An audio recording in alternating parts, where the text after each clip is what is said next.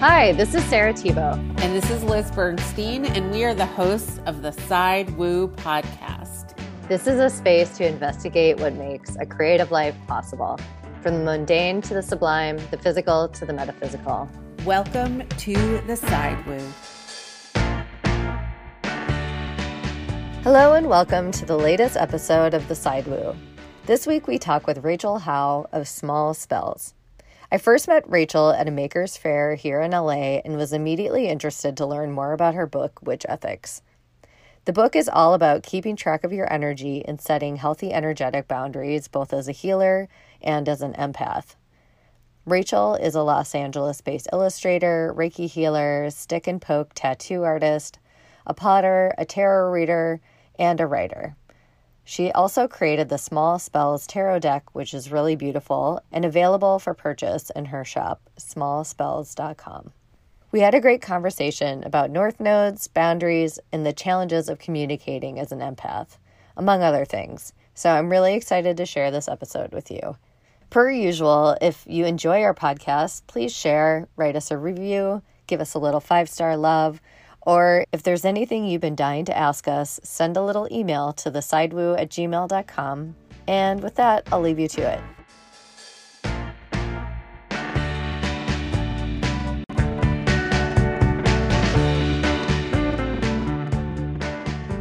Well, we usually like to start with what sign people are. And I, as someone who reads birth charts for your profession, I'm guessing you know your entire chart. I do, yes. So feel free to give us the highlights. The highlights are I'm an Aries sun. I have a Virgo moon, Sagittarius rising.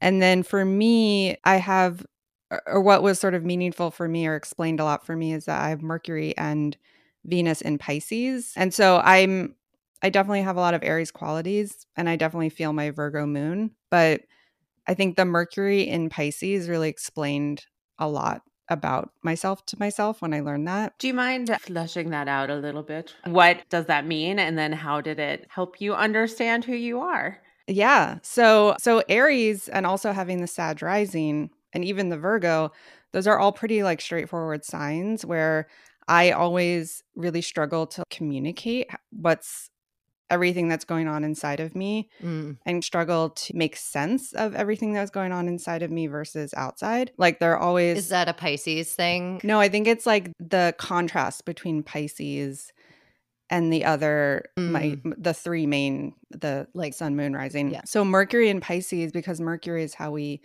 communicate both what we are taking in and then also how we translate it out. In Pisces, it's extremely open, intuitive, picking up on a lot of undercurrents of things, feeling everything at once. I definitely feel everything. And then it's very hard for me to, or it was when I was younger, very hard to explain everything that I'm feeling because Pisces is just so open. It's the final sign. It almost is every sign in this culmination.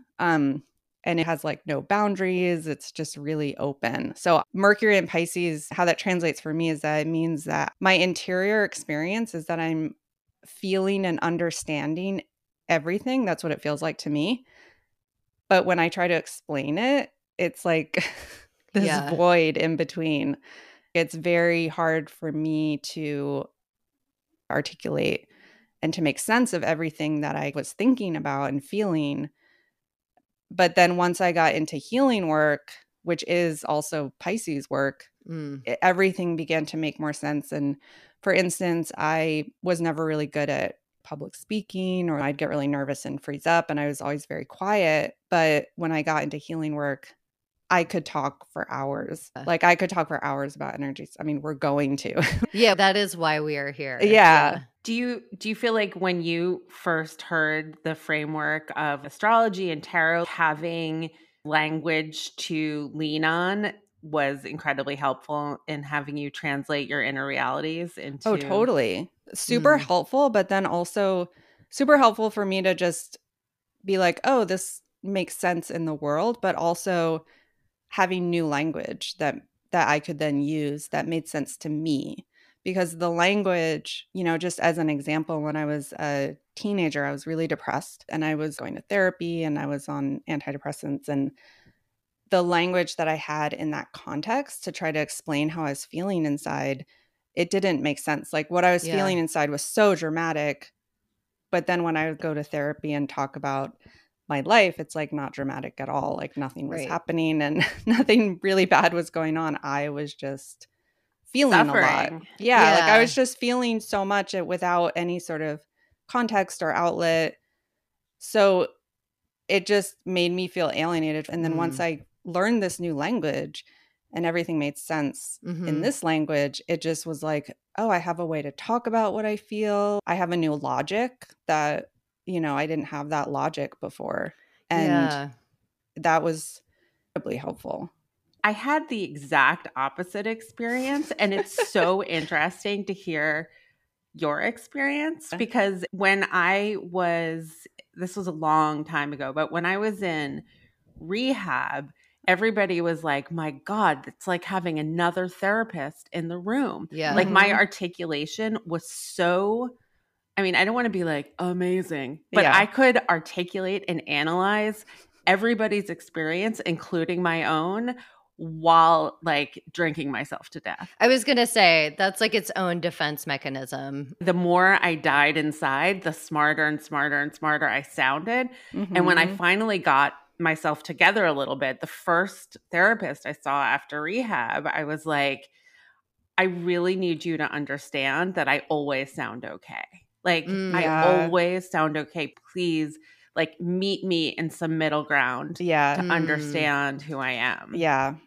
Oh, that's so interesting. I mean, that is something I was struck by when we first started the podcast together, is how articulate Liz was at following her own thought process and being able to identify the moment of psychosis within the thought pattern and describe it and then move on from it. Pathology, not psychosis. Or and like be able to articulate it and then move on to contextualizing it within her life. And for me, I'm a Scorpio Mercury in 12th house. So I have had a similar issue where feeling everything at once and language just inherently fails you when that is your mode of going through the world.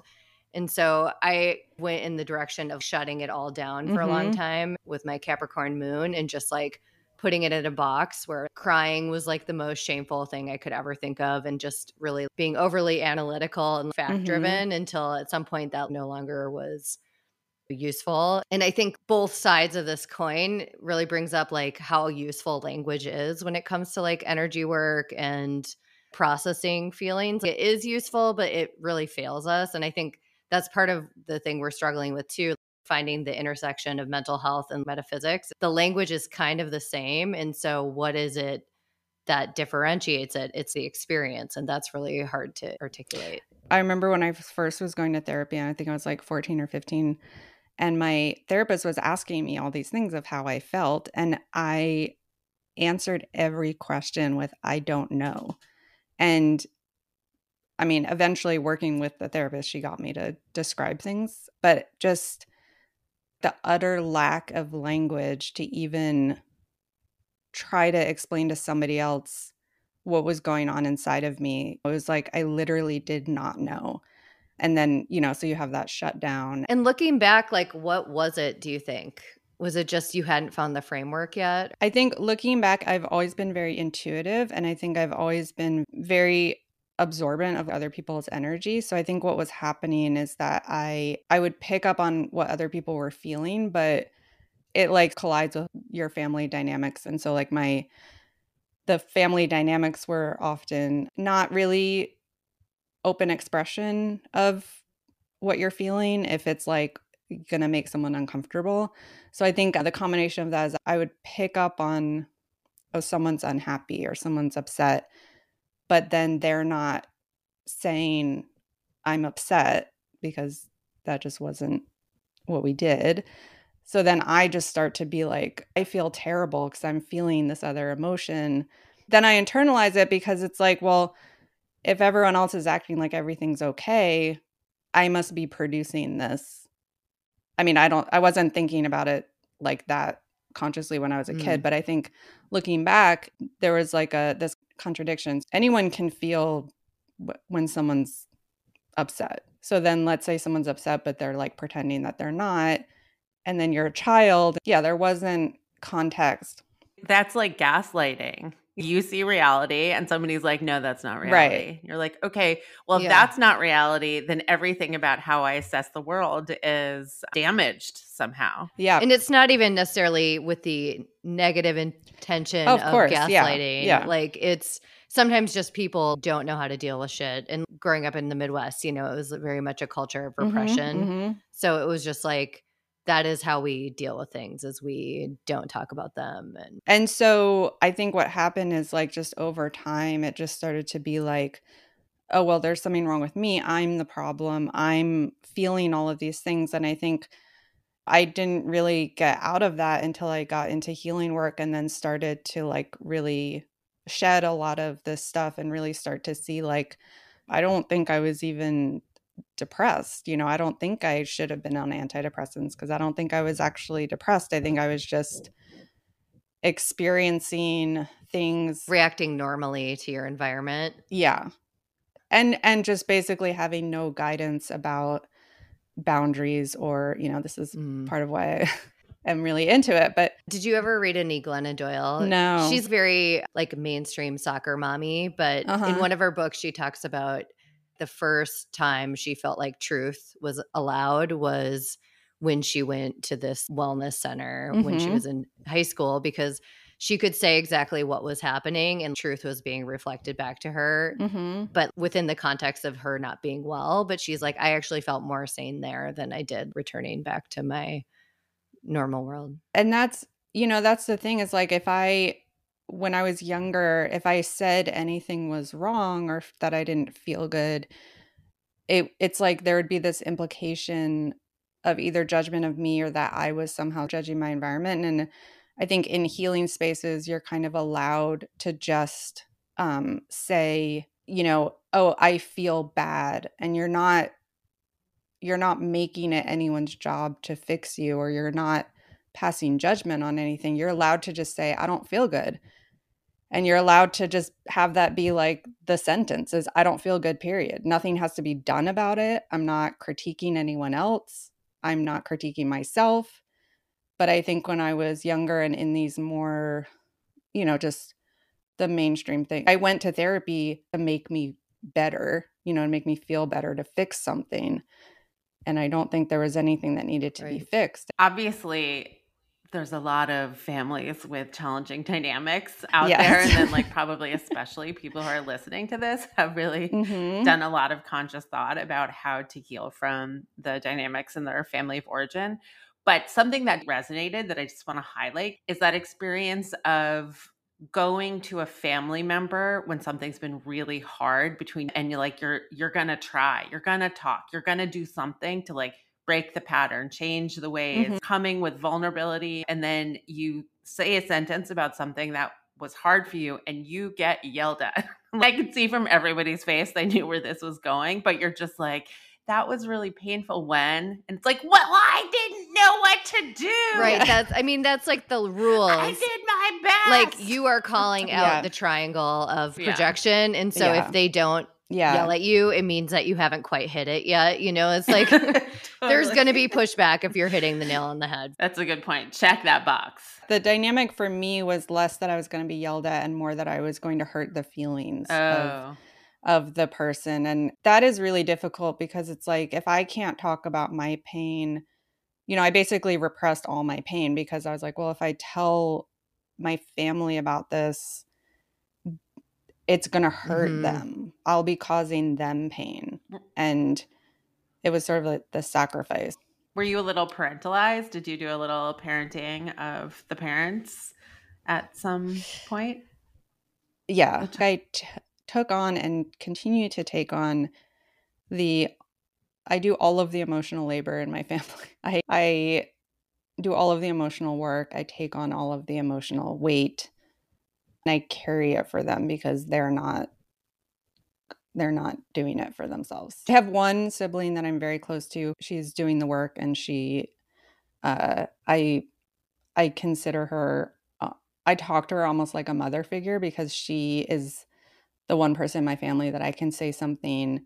I can say, I don't feel good, period. And she will hold that space for me and not take offense and not be hurt. And she can do the same for me. So I have a sibling that is in the recent past, she's really been doing her own heavy lifting of her own emotions. And I really appreciate that.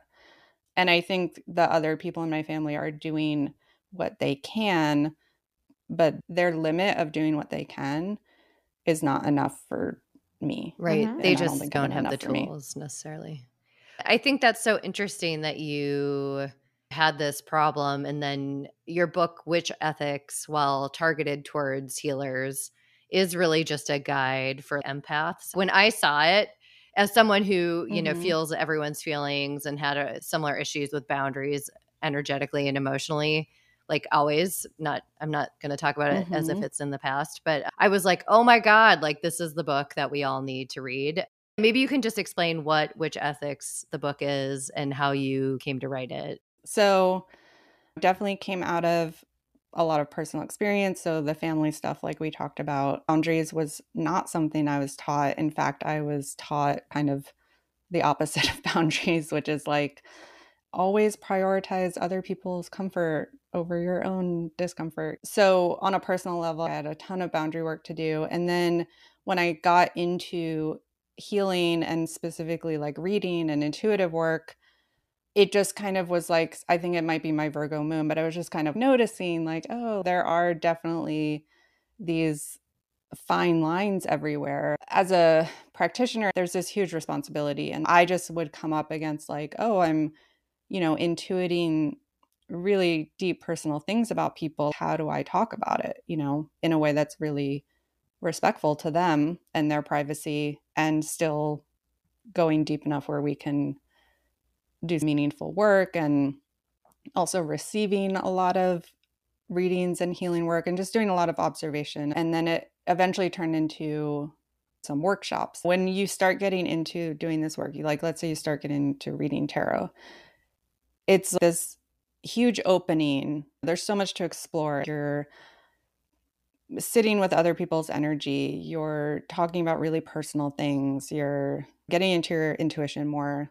I had various teachers and mentors, but people rarely get to really have a relative or a teacher that's going to really give them the guidelines. And, it felt like this free for all, which I think is really positive in a lot of ways because it opens up the language we can use. It opens up the understanding that we can have of ourselves that's not limited to how we felt when we were younger. So there's this huge opening up, but I never wanted to cause harm to somebody. I personally have gotten readings where I don't know if it caused harm to me.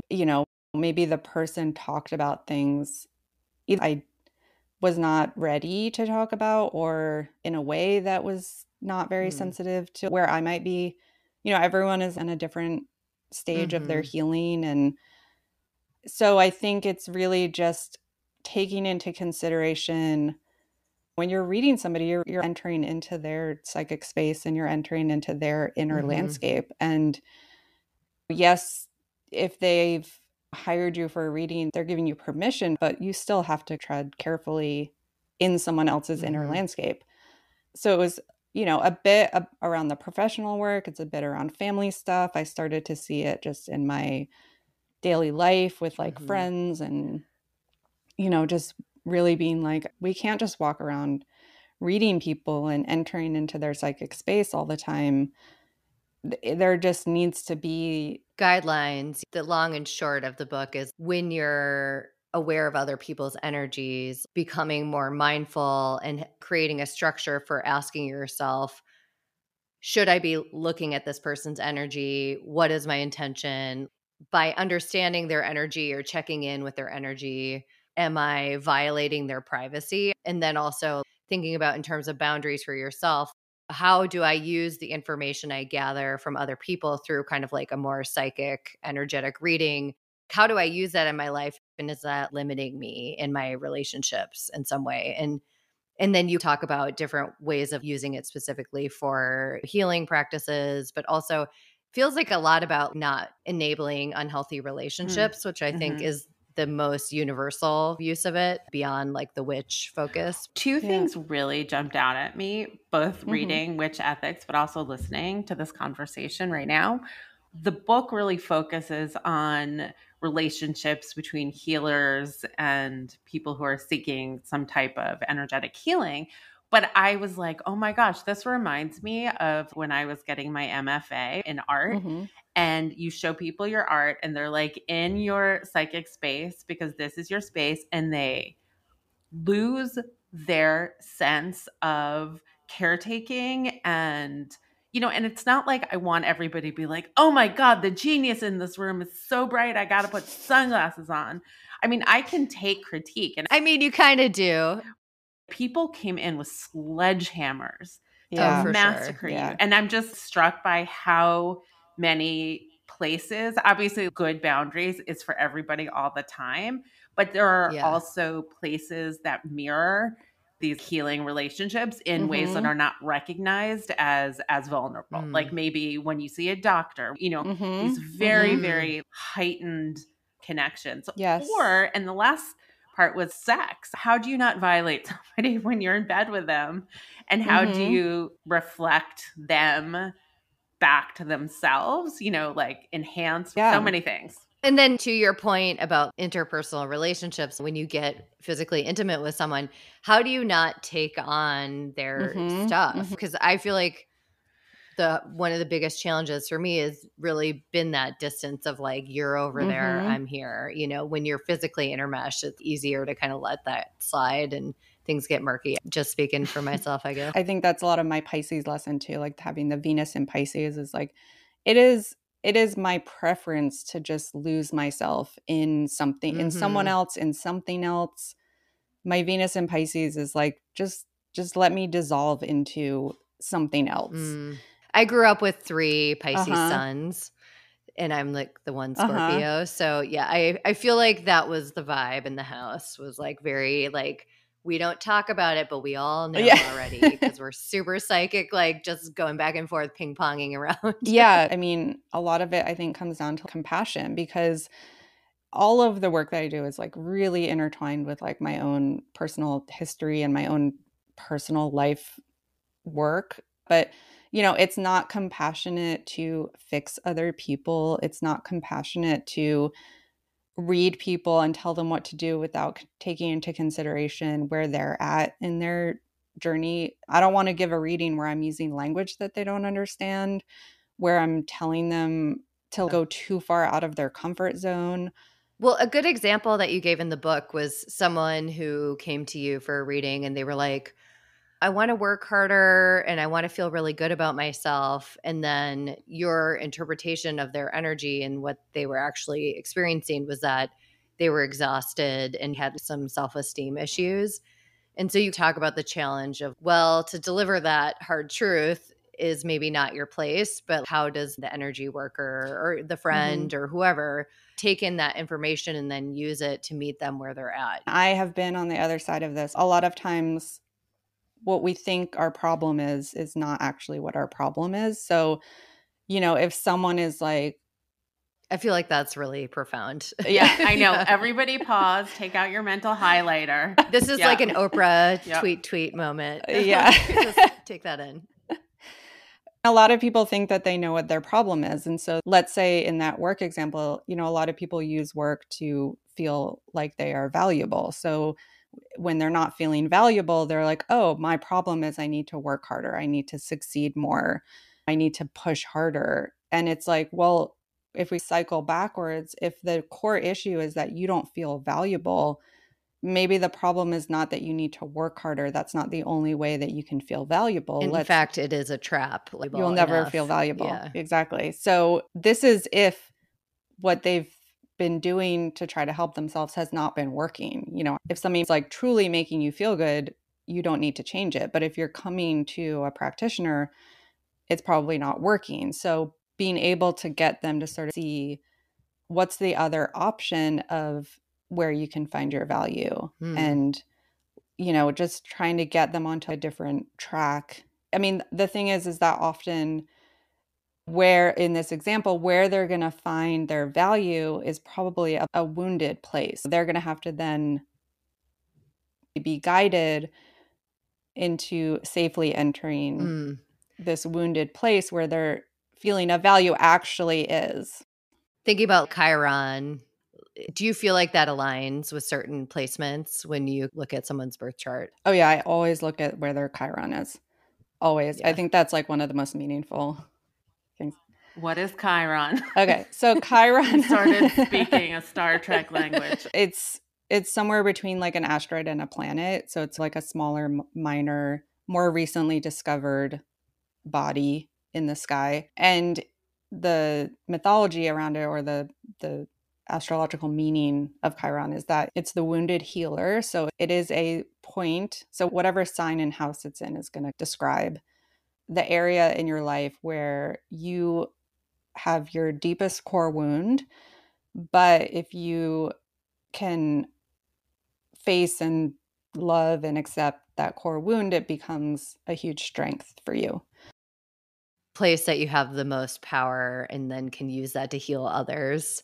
Yes. And for me, it showed up a lot as the place where I have to let go of my expectations for where I'm at in the world and let go of any ego around me doing something differently or succeeding at it. Mm-hmm. And then letting it go to then help other people succeed. And then through that kind of healing myself.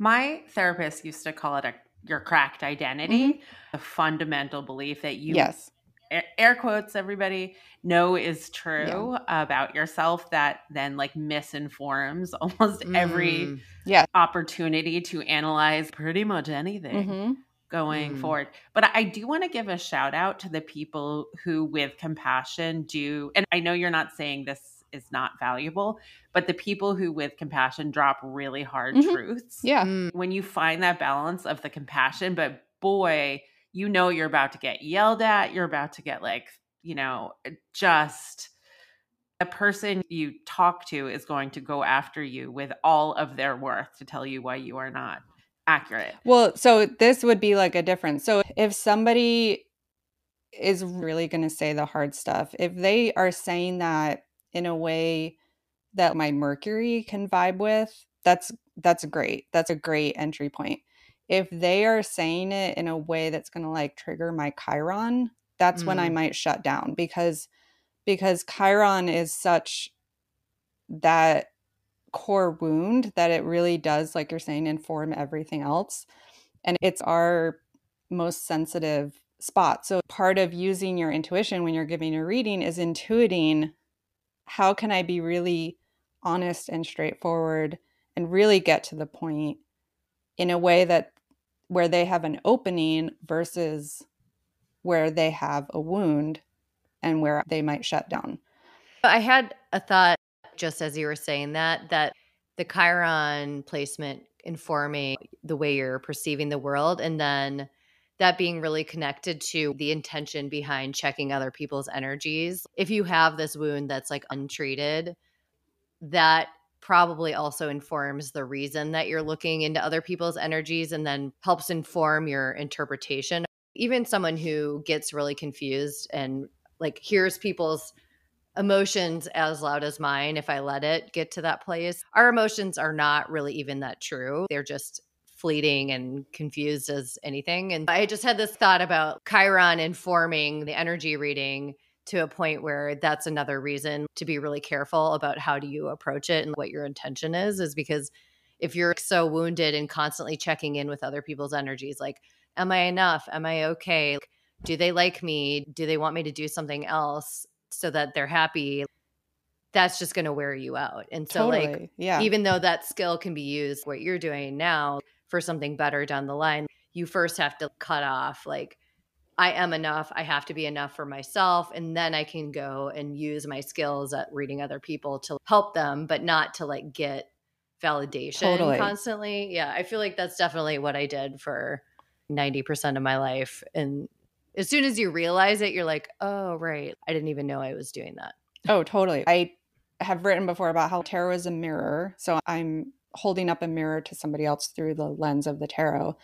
And when I started reading tarot, it was like that mirror was basically just like a picture of me, because it's completely through the lens of my issues, my traumas, my self-esteem, my perceptions. And you really start to see that. And then I had to do all of this work on myself in order to become a better tarot reader, because it was really just work of how to be compassionate towards myself, because I need to be able to be compassionate to somebody else. And so if I'm this conduit, or I'm this mirror, or this lens, it needs to be as clear as possible, meaning without my baggage.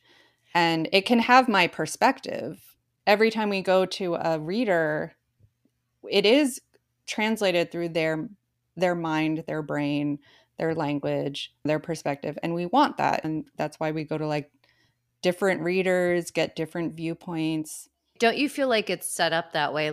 You go to a reader who maybe is going through something similar, and you maybe won't ever know. I know when I get clients, there's usually that piece in there that I'm supposed to work on too, right? So like you're being put together rather than them coming to you. But it is a funny line, because one of the things I've just noticed, how quickly people who have the same wounds find each other. There can be 40 people in a room. The other people in recovery, I mean, it's like they're the sun and I'm a little planet, or I'm the sun and they're a little planet. We find each other and you can't believe it. Everybody you swipe like on Tinder, it's based on that microscopic moment. It is crazy how much information is transmitted. And then it's crazy how when you try to break that because it's not serving you, it is harder than anything. The energetic, it's used for healing, but it also can amplify all of our wackadoodle sides and bring us into other extreme, unhealthy places. And because it's so convincing and so immersive, it can be hard to put a wrench in it when you realize you are actually being drawn to somebody's energy, but it's not like a cleansing, healthy thing. You're just enmeshed and losing your mind together. It's the safe space. Yeah. Yeah. Energy it's never not around us, doing its thing, communicating with other energy. That's where our personal responsibility and intention comes in, is being like, okay, how, maybe the flow of energy around me is like putting me together with certain people, or recreating situations or whatever. Then you have to start to be like, well, how do I want to be interacting within this? And I think that's the other thing, is when I first started getting into healing work and more spiritual work, I felt very carried by this swirl of energy, where I was just like, I almost didn't have to do anything. And as long as I was being open and doing my personal work, it was just this wave that I was being carried on, and things were happening around me. And then I remember it gets to a point where that wave stops carrying you, because it's your time to start making your own choices and working with your own intention. And it felt sort of like all these doors had suddenly closed, and that's not what was happening. It was just like, you can't be carried forever, So at some point you need to start working with the energy in the way that you want to. When you start something new, if you're on the right path, it floats along, right? But then the point isn't to just succeed and be floating, it's to learn and grow. And so as a result of that next lesson, you'll hit the obstacle. And to get to that next level of energy, there's that need to get through some kind of obstacle where you have to do the work and you have to solve the problem. And one of the things that you talk about in your book too is about how people have these emotional color palettes, which I love that idea as a painter. This is going to be controversial amongst the painters, I know, but I do think that there's a connection to people's palettes and their energy. Ongoing inquiry for me. How is that connected to their aura, and how at points in my life I've made conscious decisions to use different colors because I felt like maybe energetically or something about the color palette I was using was no longer serving me. And so that I had to like make an intellectual decision. I want to use these different colors. And it was almost this emotional, energetic reset. I was wondering if you could talk a little bit more about the emotional palette that you wrote about. I think what can be really empowering for a lot of people is like we tend to think of ourselves in these really judgmental ways where it's like, oh, I have these good qualities and then I have these bad qualities.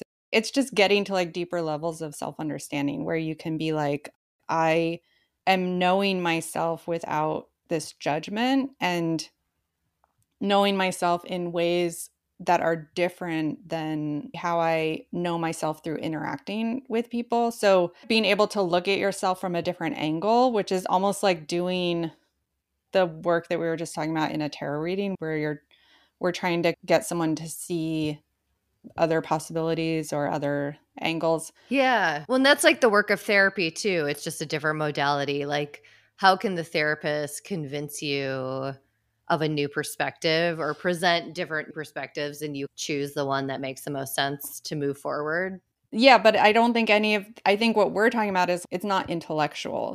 We have this intellectual construct of who we think that we are. And most of that is based off of like, my mom treats me this way, my best friend treats me this way, this is how I date people or whatever. But I do think there's like a mindset shift that you can't make the change at the same level that you were operating. But I do think at some point there's a shift in your thoughts that do have to change, even though maybe that's not the first thing that happens. Yes, we need everything.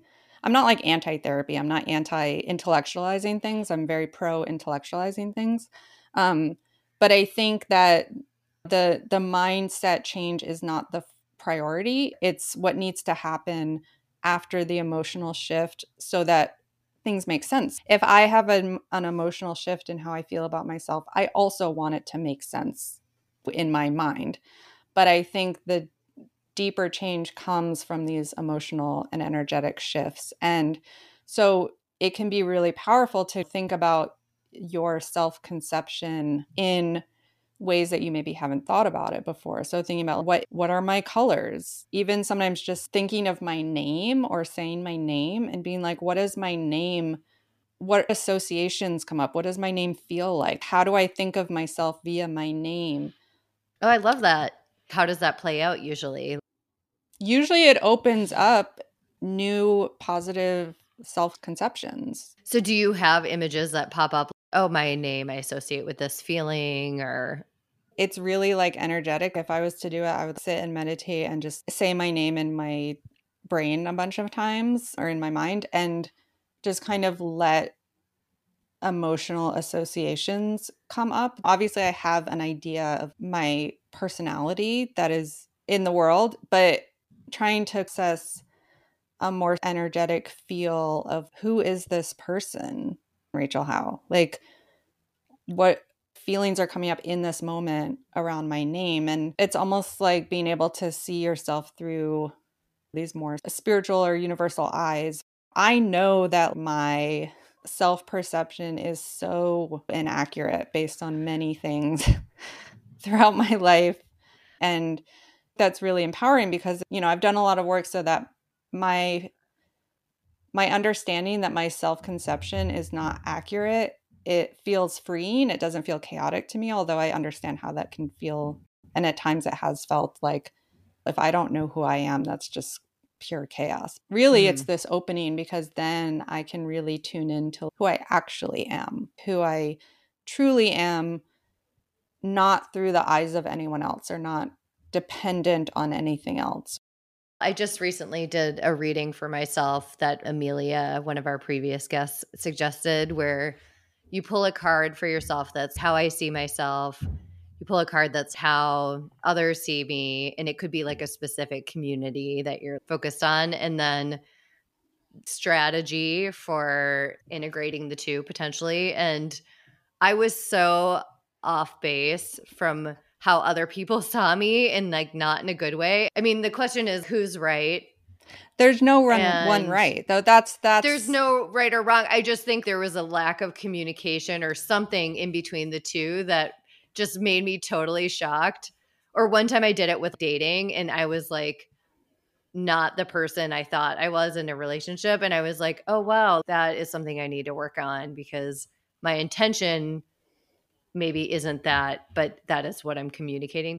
It is really fascinating. I think how you want to put all those puzzle pieces together is the exciting thing, because it's not that one is true or one isn't, because other people's perception of you is true in their reality. It is true. And there is something in astrology, the very top of the chart is really your most public version of yourself. Right. For me, it's Libra, which is the opposite of my sun sign. And I do not feel Libra at all. But I know that outside, people do see me as calm. They don't see all the angst and turmoil that's going on inside. And it's been like that throughout my life. And the thing is, that isn't not me. That is also me. And it can be more me if I understand it. And if I am making choices, when do I really want to step into this version of myself? Really just integrating all these different realities of who you are, because they are all you. It's better if we know what all of those versions are versus if we don't, if we're not aware of it. That's when these contradictions and disconnects can really cause us struggle, confusion or struggle. Yeah. Variety is such a overarching thing that then becomes part of energy work and therapy and tarot and everything. But one of the biggest complaints people have when they listen from outside the rooms to the steps in AA is there's a lot of push to ask yourself, how was I part of the problem? What were my actions? What do I need to do to correct my actions? How was I at fault? What were my personality traits that contributed to my doing this? And I think people outside are like, oh, it's so shamey, blamey. It's degrading. The person's at a low time. They already don't feel power. But like you were saying, when you realize if you're part of the problem, you're part of the solution. When you realize the feelings I have about myself are not absolute objective truth, so there's room for more generous interpretations to fit in there, it's incredibly freeing. You have to be told what you don't know and what assumptions you have that are not lining up. And for better or for worse, probably you have some things where you think you're better than you are. And then there's areas where you're probably way better than you think you are, unless you're like Elon Musk. You suck A to Z. I've just never seen somebody like flame out so spectacularly. That plus the 16 votes for the Speaker of the House. Boy, are we on the Real Housewives of reality. Oh my God, our, so good. Like, government and what in the hell? Ridiculous. Yeah. I would imagine with sobriety, I don't know if this is something that they talk about, but I would imagine that a way to come to not have struggle is that if you can accept yourself as both a currently sober person and a formerly not sober person, and instead of how is it that I could have been both, and am I going to go back to that person, but just really accepting like I am both of those people. I mean, if you don't respect that you are your addict self always, then you get too free and easy with what behaviors are possible for you. So if you ever think that you are not that way, then that's where people start to be like, oh, I was at a party and without even thinking, I picked up a drink. And then it just made sense because I'm in my functional higher self. I've been doing this for a long time. And you can fool yourself into thinking that is only who I am. But yeah, holding contradictions. I remember this one time at a party. This was like 15 years ago. It was my parents' Christmas party. Everybody I knew at the time was like, or at least in my mind, married and happily married. And I was single and I'm at my parents' and it's Christmas and I'm alone. And we go to a party and I'm legitimately having fun. And then every 30 minutes, I go into the bathroom for a quick cry and just like come out of the bathroom. And I remember reporting this back, and my therapist, who I loved so much, she retired, but she was like, being able to hold multiple truths about a reality about yourself and not see contradictions as contradictions is really like, that's a big part of the battle. Mm-hmm. Crying for me has been the ultimate mountain to climb because I literally didn't cry for years. I would like cry when I saw movies. Like I remember watching like Always or something. Do you guys remember that movie? Can you tell me who was in it? Richard Dreyfuss, and he was a pilot. It was like in the 80s. I was really young and he died and then came back and watched his family as a ghost. And I was just like bawling. Like I have no idea why. Bawling, and then bottled it up for another like 10, 15 years and would just occasionally cry, and while crying apologized furiously for crying. But now I feel like just losing a parent and being older in this weird time, the time between joy and sorrow is so much smaller. The gray zone gets a lot bigger, I feel like, as you get more emotionally mature. I don't know where we were going with that, but I love the gray zone. Rachel, I have one question for you that I've just been so curious about. Since you are so tuned into energetic world and being in tune with people, do you ever see energy? Do you see in a more traditional sense sort of the powers that you're working with? My power, my superhero power is I'm claircognizant. So I more just like know things and I feel things. That's how I know that something is true or valid, is if I feel it very strongly. When I started reading tarot, it was like I was just feeling all these feelings all the time. And it kind of got to this point where I was like, I don't want to know someone's sad because now I feel sad. And I have always had the knowing sense, but I think I was distrustful of it for a long time because, again, just even as a kid, things weren't true unless it was an emotional crisis, or that was the only way that I could really communicate what was going on inside of me, is if I got upset. For me, it was like, oh, things aren't real and true unless it has this really strong emotional charge. And then when I was actually doing readings often and getting into it more professionally, I was like, oh, this actually is very wearing on me. And I knew that part of my journey was that I needed to trust my thoughts more. But, I was feeling like I need to be trusting my thoughts more. I was also feeling like I don't want to be feeling so much. And so I basically sat with myself and spoke to my intuition. And I was like, you know what? I need things to really be coming through my mind more. I really need to be in that world of my own feelings that are not being touched by other people's feelings. I need intuitions to be coming through my mind more. And it really amped it up. It really just like turned a switch. It's not even like, oh, a thought comes in my head and I say it. I just allow myself to say whatever. Just let it come out. It can come through visually. When I was starting to get into this, it would come in a lot of different ways. That's kind of where I'm at right now. It's coming through in every direction. And I did a reading yesterday, and about half an hour beforehand, I started just feeling like, oh my God, I have to do this. I have to do this. Really frenetic energy, like not enough time in the day.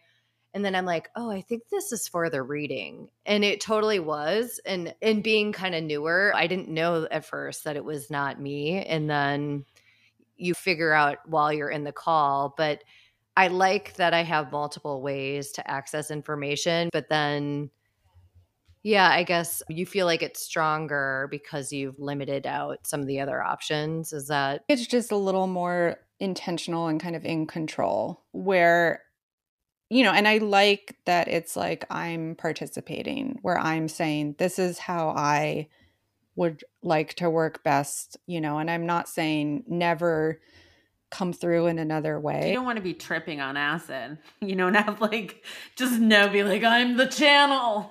So for people at home, what would you recommend if we're all receiving information all the time in different ways without being able to identify it? What would you recommend to hone that in more? I really think of it as a joint collaboration. Even just now, I'm feeling in this room right now, in my room, I'm feeling a happy presence. Is it a ghost, do you think? It's like some type of energy that is just like happy with the way that we're talking about things.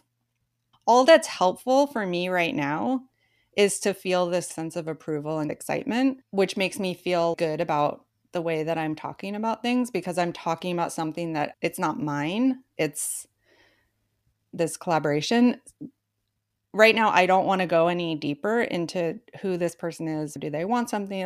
It doesn't matter right now because I'm doing something else. I probably wouldn't be able to go deeper into it. Do you think that person is a guide of yours? I mean, this entire room could be is probably full of ghosts right now, full of energy. I'm also existing as a human in this room right now, doing human things, doing physical world things. So when I first started doing this type of work, I would have wanted to know all of the energy that's in this room, get it in my veins. Like, this is so exciting. I feel like I've gotten to this point where it's like, okay, but I also am here to live my human life. And I'm not here to get overwhelmed by the room full of ghosts. I'm here to do my work and they're here to do their work. And there are times when our work is joined together. And I love that. And I want that. That's the most exciting thing. Is it helpful for me to have that on all the time? Definitely not.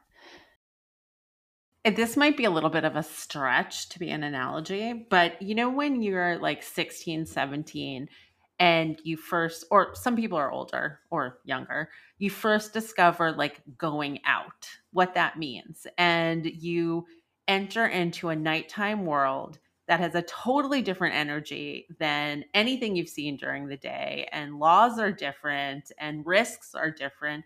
And this might not be for everybody. I'm realizing now that I'm saying it. New York City kid. Oh, hi. Did I grow up in Manhattan and like to drink? Okay, but like you want to do it like 24 hours. You want to be there all the time. I did that. As you get older, you're like, okay, maybe once a week. Okay, maybe once every 2 weeks. And you just want to watch like on Netflix, like a show about people going out. When I was a teenager, all I wanted to do was be out at night with my friends, doing nothing. And I dove so deep into that. You start to neglect other parts of your life that are like the daytime stuff, that's like the human stuff and the not exciting stuff. Now it's like I want to have the balance, not altered states or like not the norm type of experience. I love all of that. That's why like the Pisces in my chart made so much sense to me. It's also where my south node is. I was going to ask you about that. Yeah.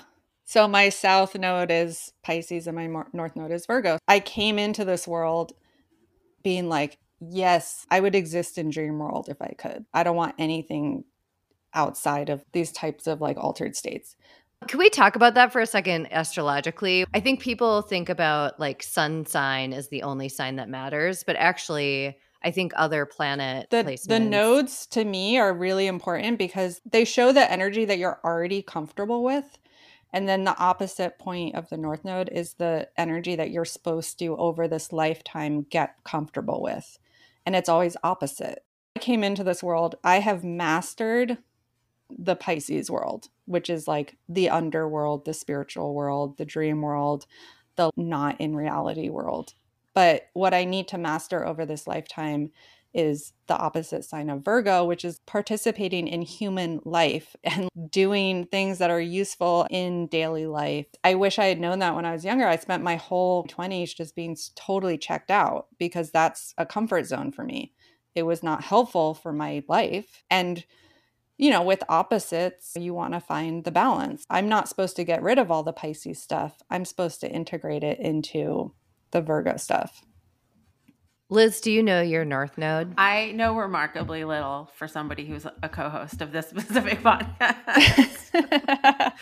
Do I have your chart somewhere? This is super consistent with the fact that I like go all in, but then neglect major parts. So I'm fully committed, yet I miss foundational things, which one can see that in every single aspect of my life. For example, I was a college professor in an art department for 10 years. And I actually never have taken art history or drawing class or painting class or sculpture class or anything. Amazing. I started my art career basically with an MFA in photography. And I'm the least balanced human in that way. Yeah, I don't really know much about my chart. I'm Aquarius South Node, and that's conjunct my IC. So my North Node is conjunct my MC in Leo. Also, like, really comfortable in the support role, really uncomfortable putting myself out there. I didn't even tell my close friends in high school that I was into art until like 11th grade. It was like that intense where I just felt like any vulnerability would just make me so unsafe. And so I was way more comfortable being like, let me help you do it. Let me teach you to do this thing. Like, let me support you and burn down the system with you, but not be the one who's going to actually do it. Yeah, I feel like the North Node is like who we want to be it, but we just don't know how to. We like literally just don't have the skill. We feel really inexperienced in it, and it feels really unfamiliar because there's this really deep comfort with the opposite, with the South Node. And do you feel like people will do that placement in lifetimes? Because you kind of have to believe in reincarnation to believe in the nodes. I think the idea is there's people who will not evolve beyond their South Node because that's a very easy life to stay in that. Uncomfortable in other ways, Right, but right. it's safer. Yeah. Maybe we could talk a little bit just about being a witch and a tarot reader and like how did you get into all that? What does it mean for you to be a witch? I feel like the word witch has been so widely used and maybe the definition isn't really that clear. I don't know. I mean, I consider myself a witch, but I'm not like a strict Wicca witchcraft person. Use elements of that, but I don't. If witchcraft or Wicca is a religion, you know, I would be a extremely lax. A modern woman. It's a lot of our modern relationships to our religious institutions. For me, like at a base level, I think being a witch is just really stepping into good relationship with nature and energy and just really placing yourself within that, not over it, and living your life in a way that adheres to natural cycles. I guess it has sort of a feminine feel to it. I think it's sort of more, but not like gendered. Not gendered. I don't think that should be a consideration at all. But just when I think of, speaking of Elon Musk and the Republicans, you know, that feels like patriarchal energy that's very out of step with natural existence. Well, one thing that I had researched last year a little bit is the relationship to like energy work and divine energy and then language and patriarchal energy. And there's a book called The Goddess and the Alphabet that proposes that as soon as the written word was invented, that was the beginning of the patriarchy and organized religion and the end of like this female centric or matriarchal society and more intuitive ways of working. They were both equally violent. I just want to say for the record, like the goddess cultures were also pretty violent, lots of like sacrifices and stuff. And then that translated into women being traded for meat. Essentially, women were getting married to men because the men were hunting meat and that was like the bargain. Anyway, that's not important. My sense of divinity is not gendered. I don't think of a goddess or a god. And I think what it comes down to is really natural versus unnatural. It almost has to do with time because I think women experience cyclical existence, whereas men don't. And it's like, obviously, that doesn't mean that everyone can't be in tune with the cyclical nature of life. It's just more built into our bodies. And even women can not be in tune with the cyclical nature of life. But if we're thinking about natural cycles, let's talk about it in terms of seasons, to not talk about it in terms of people.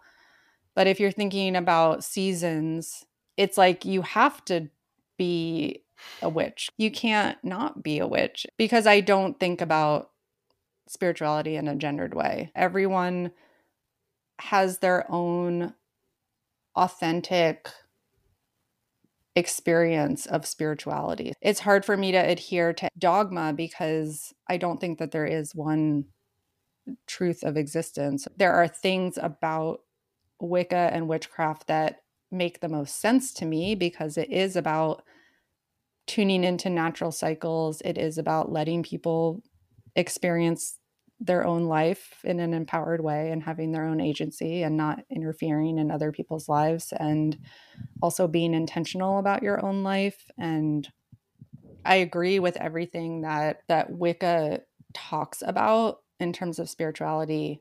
It's not important to me to adhere to any rules or structures. I think that there's ways that humans can live that are better for the world, and things like Wicca can be helpful for that. If you look at the environmental impacts of religions, not to like name check Christianity, but like Over and over again on this podcast. over and over again, but like, you know, some are higher impact than others in terms of things that help people and help the planet. And it seems so obvious. Not everything that's obvious is taken as obvious now or has ever been, but like, holy moly, come on, let's lower the impact of some of these brutal institutions of religion. Can we talk a little bit about your tarot deck before we go? I'd love to hear the process of creating a tarot deck. Why'd you do it? How'd you do it? About 10 years ago is when I started learning tarot, and I went to a tarot reader, a really established older tarot reader, and she was great. She decided at that reading that I had to learn tarot and that she was going to teach me. She mentored me. I immediately started reading tarot for other people.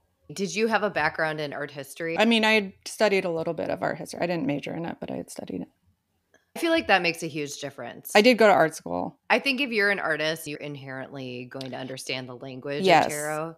It's visual symbolism. I read tarot for a couple of years, and then I was also getting into doing the hand poke tattoos. So I was kind of like doing a ton of drawings, getting reinvigorated, reinterested in drawing in this new way. I was like, oh, it'd be cool to make a tarot deck. And then a fellow tarot reader, like that month, invited me to do this, like, she was putting on this 6-month intensive about tarot. And she invited me to take it. And so that was really helpful because it was this very deep dive into each of the major cards.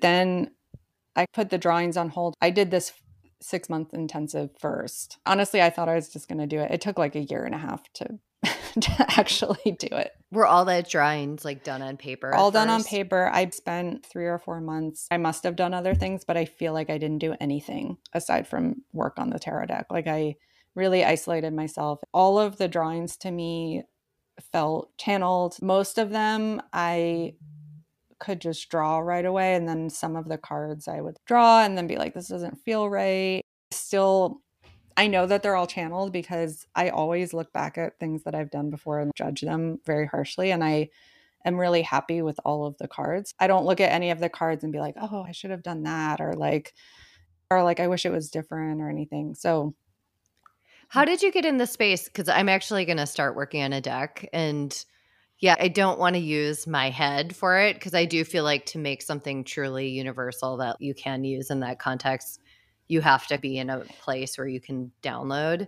So what would you do to prepare for that? I was just like fully committed. And the interesting thing that had happened when I was doing that deep immersion into all of the majors was things in my personal life were changing, like lined up with the major cards that we were working on that week. It was like insane. Oh, and wild. I just really went with it. I'm letting the tarot just like get in there. And I think because of that, I think it deepened my understanding of the cards because I had this experiential connection. Would you focus on one card at a time and then something in your life would kind of like reinforce? Once I was drawing them, I was single at the time, and I would just be at home with my cats at the time and just spend all day drawing. And people's listeners, you can have them yourself. I actually went to your website, Small Spells, and got the Book of Witch Ethics and the tarot deck and the explanation about the tarot deck, and then a general book about energy work and boundaries. And I have been enjoying looking and going through them ever since. Yay. Awesome. That's all for this week's episode. Thanks for side wooing with us. We release episodes every other week on Thursday. You can listen on Apple Podcasts, Spotify, or wherever you listen to podcasts. Please subscribe, rate, and review our podcast for good karma points. Until we meet again in the woo.